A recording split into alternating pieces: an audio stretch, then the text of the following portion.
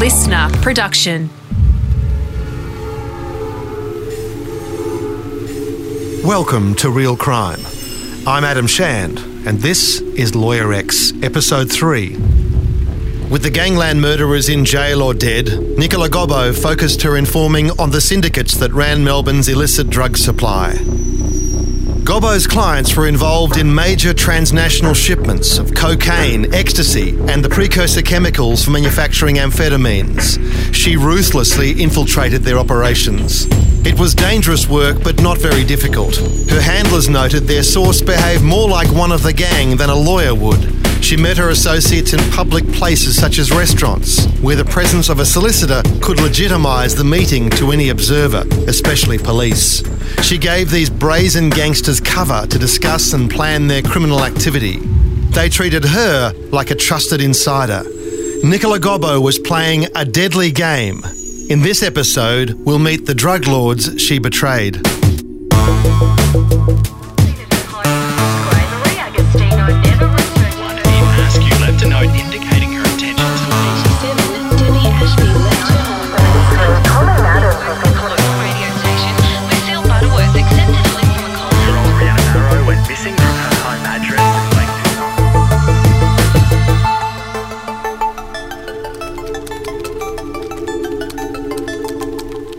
During 2005, I became aware of high-level drug trafficking, money laundering, witness tampering, firearm offences, and a variety of other serious criminal activity by virtue of the contact I had with certain clients and their crews and supporters. This is a letter Gobbo wrote to a senior police officer in June 2015. It's read by an actor. I also watched as police either totally failed to investigate much of this offending or failed in being able to obtain evidence to be able to arrest and charge offenders. By September 2005, certain events and circumstances led to me formally starting work as Registered Informer 3838. My breaking point came when I was threatened by Tony Mockbell to ensure that a first-time offender who was operating pill presses and manufacturing tens of thousands of MDMA pills for him kept his mouth shut and pleaded guilty after he was arrested. This kind of scenario had happened numerous times in circumstances in which I was dealing with high-level drug syndicates. Here was Mockbell's plan to stay free in action. The underlings were expendable and would do Tony's jail time for him. He controlled which lawyers represented them and how they would plead. Gobbo was being paid handsomely to facilitate these sleazy deals. Then she turned on him and hit him where it hurt.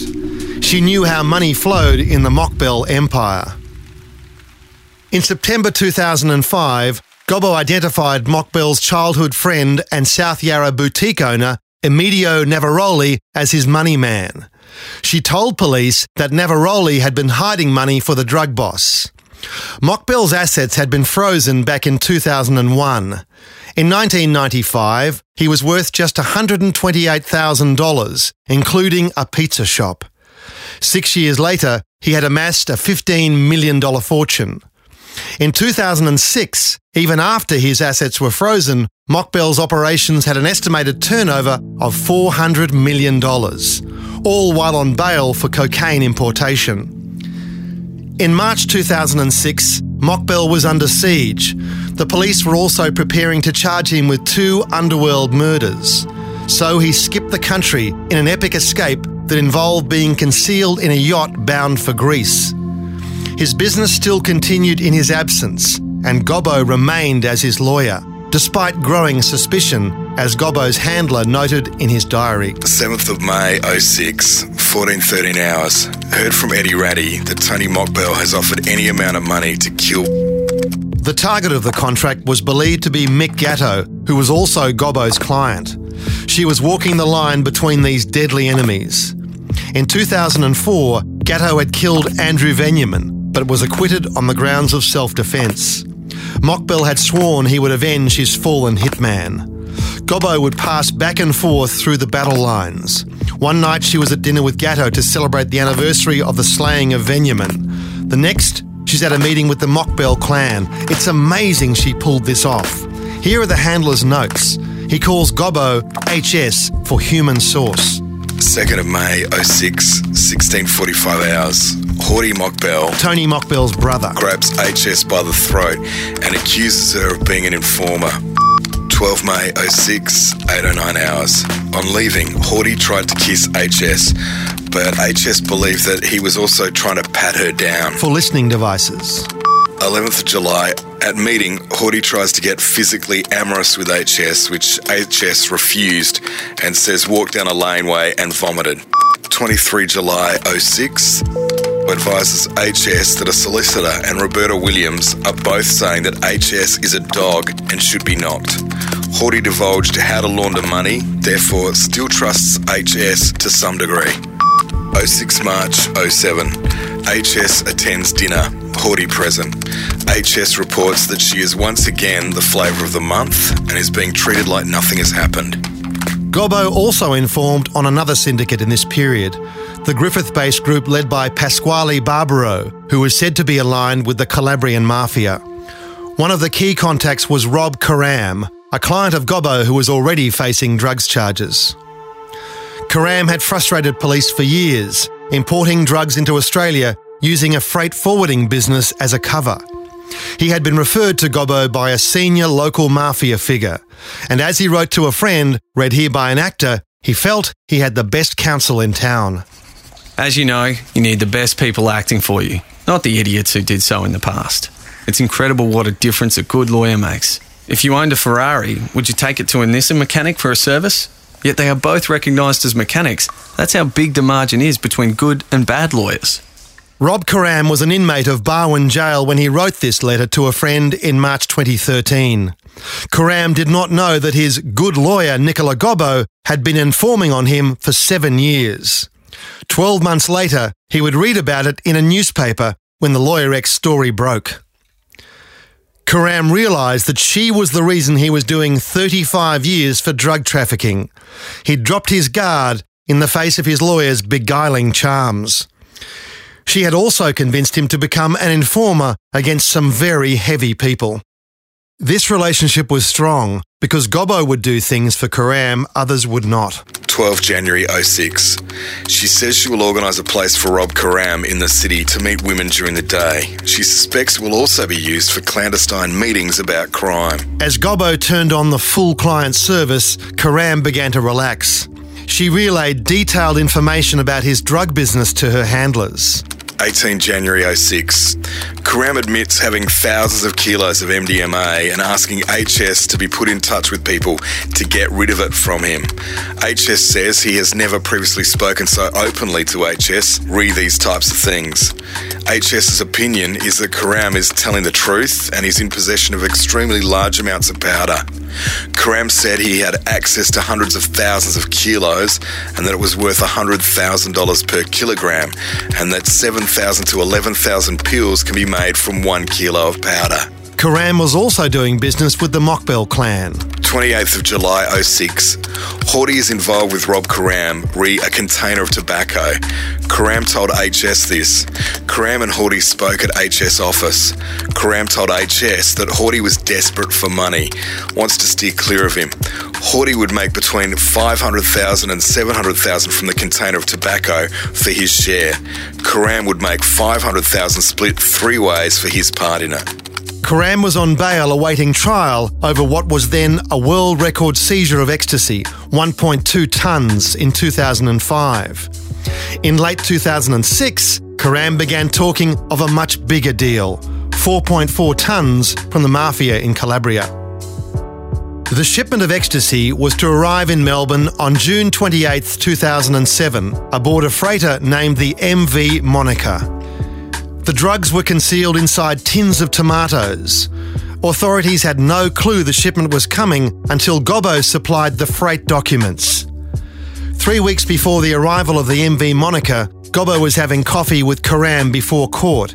He handed her the documents and asked her to hold onto them for him.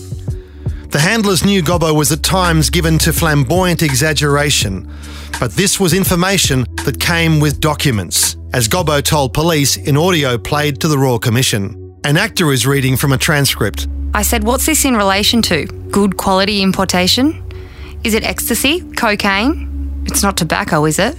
He goes, bit of this, bit of that. Then at lunchtime, see, lucky I photocopied them, because at lunchtime, we're talking around the corner. He goes, I need to come and get those documents. So he came down to my office with his brother, and his brother took the documents away. The freight documents were written in Italian, and Gobbo translated for police. The container was coming from Italy via Singapore to Melbourne. Karam had said to me it was the biggest ever import they've done. Gobbo claimed to her handlers that she was trusted by Karam and the other drug lords. It's not because I'm sleeping with anyone, though I admit there's a bit of cock teasing going on, but because they got used to me being around. The container was intercepted by federal police on the tip-off, but there were no arrests for more than a year as the cops assembled their briefs against the gang members. In July 2007, the crooks stayed in city apartments and exchanged calls and text messages that showed their growing concern about the fate of the container. By July 3, listening devices planted by police showed that they realised the container had probably been intercepted.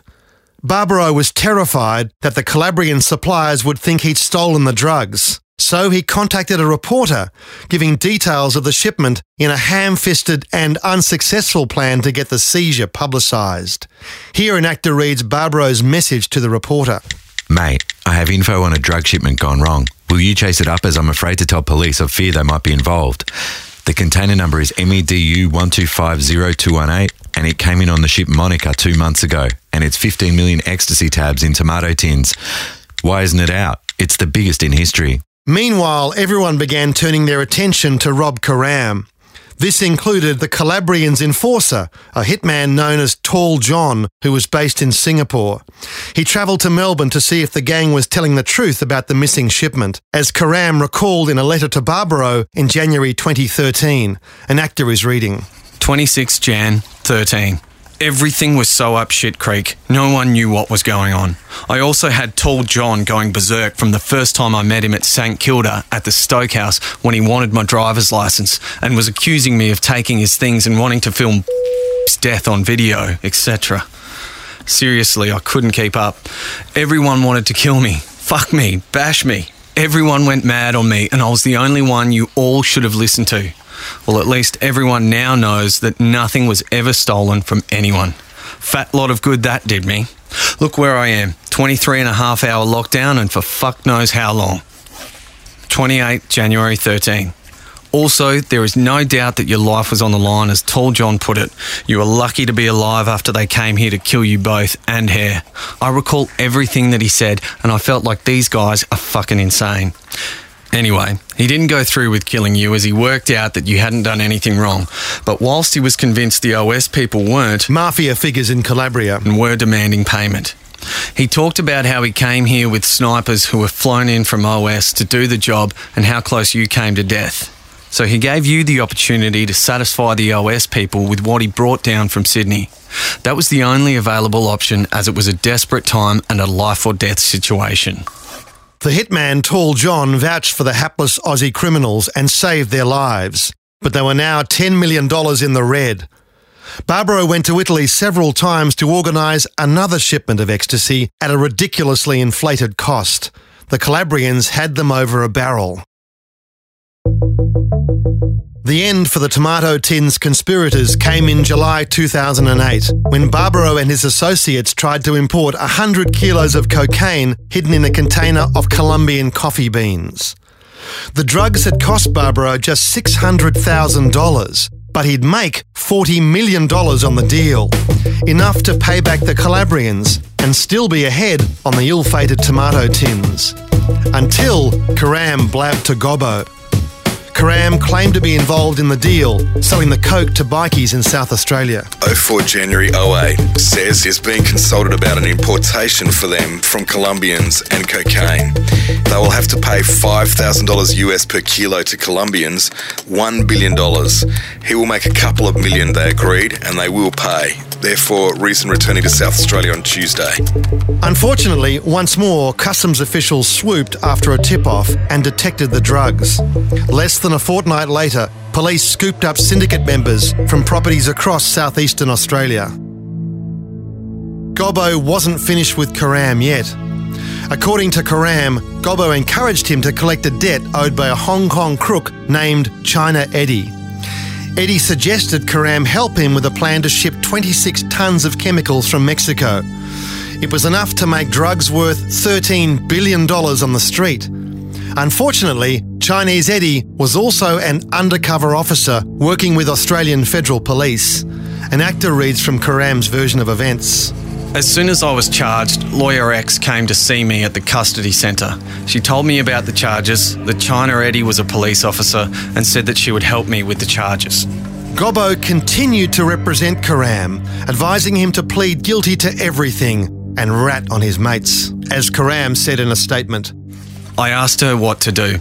She said to me that I should tell them everything that I knew. I was surprised by the advice and was worried about the implications. However, because it came from my lawyer, and a lawyer who clearly understood my circumstances and had been there for me time and time again, I accepted it. So I told them everything.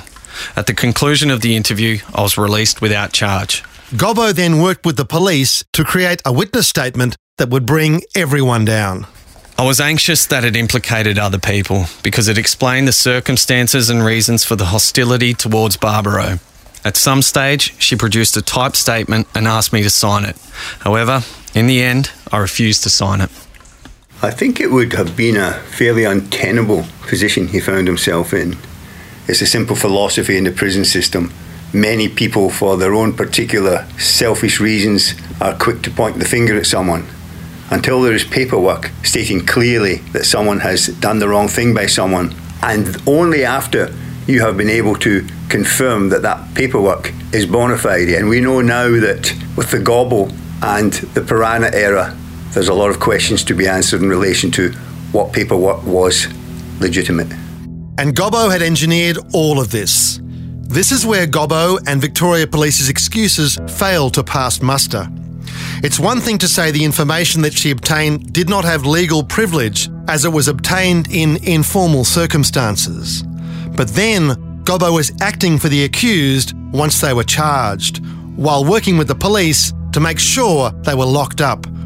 It was a diabolical conflict of interest, and her handlers knew it from the earliest days of this Faustian pact. More than 30 members of this syndicate were convicted in the Tomato Tins case and sentenced to a total of nearly 300 years jail. And Gobbo was the key informer in all of this. Karam got one of the heaviest sentences of them all. I was convicted on the 17th of November 2014. I was sentenced to 37 years with 25 years non-parole. After the conviction, Lawyer X continued to provide legal advice to me by phone and in writing about my conviction. In 2014, the Herald Sun newspaper began running stories about the informer Lawyer X, and finally the penny dropped for Karam, that he had been the victim of an epic double cross. All the information Gobbo gave to her handlers might have been obtained illegally. In a legal sense, it might be fruit from a poison tree. Karam is now hoping to walk free because of this foolhardy plan with Gobbo. An actor reads from his plea for mercy. I believe I have not received a fair trial because the person whom I engaged to provide legal advice throughout the process of investigation and during the pre-trial and trial processes was a registered informer who had divided loyalties and did not give me advice in accordance with my best interests. Information and evidence used in trials against me was obtained from me by duplicitous conduct at various stages of the investigative process, which duplicity involved both Lawyer X and Victoria Police. Needless to say, Gobbo appears to be a shadow of her former self, as she wrote to a senior police officer in 2015.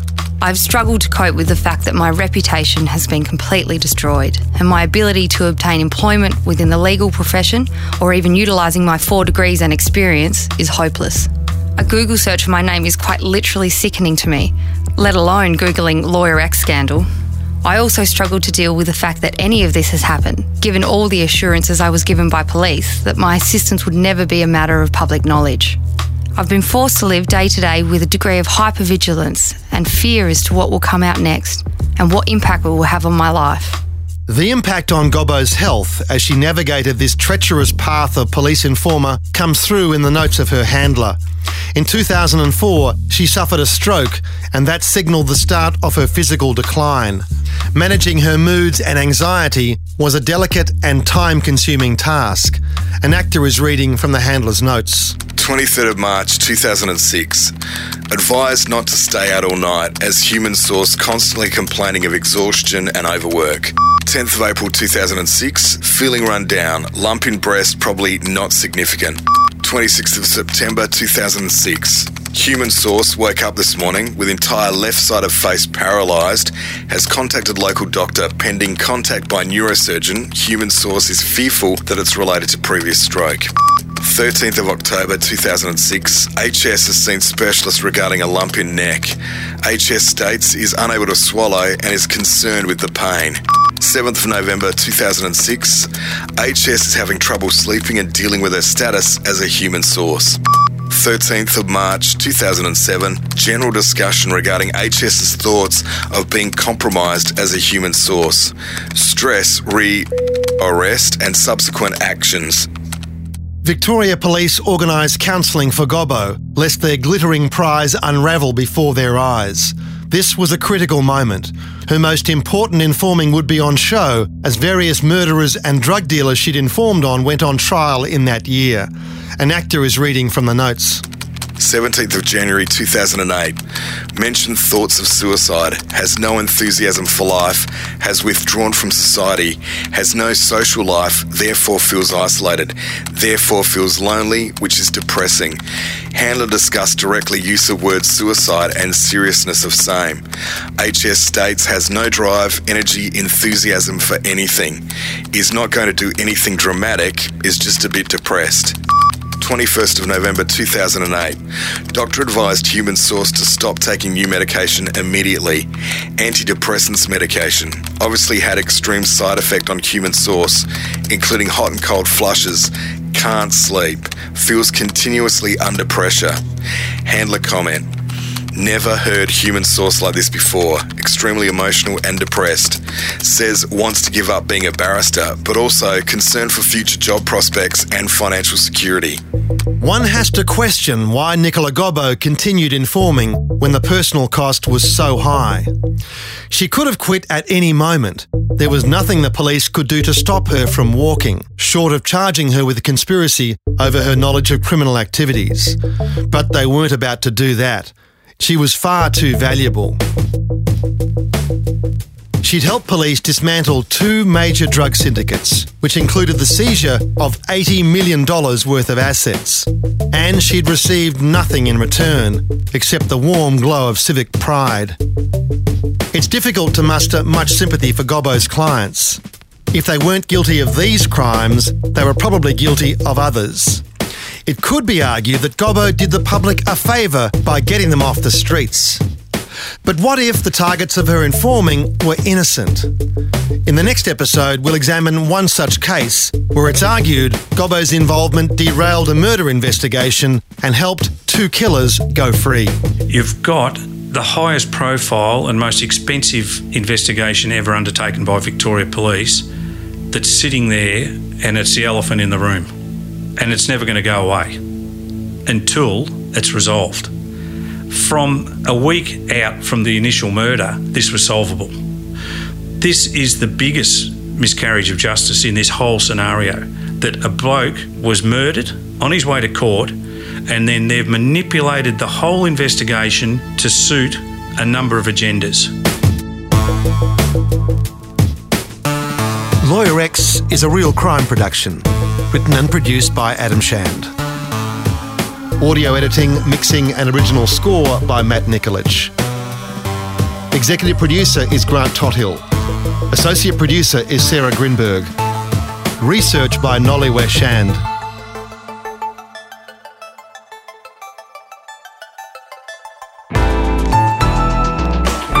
Listener.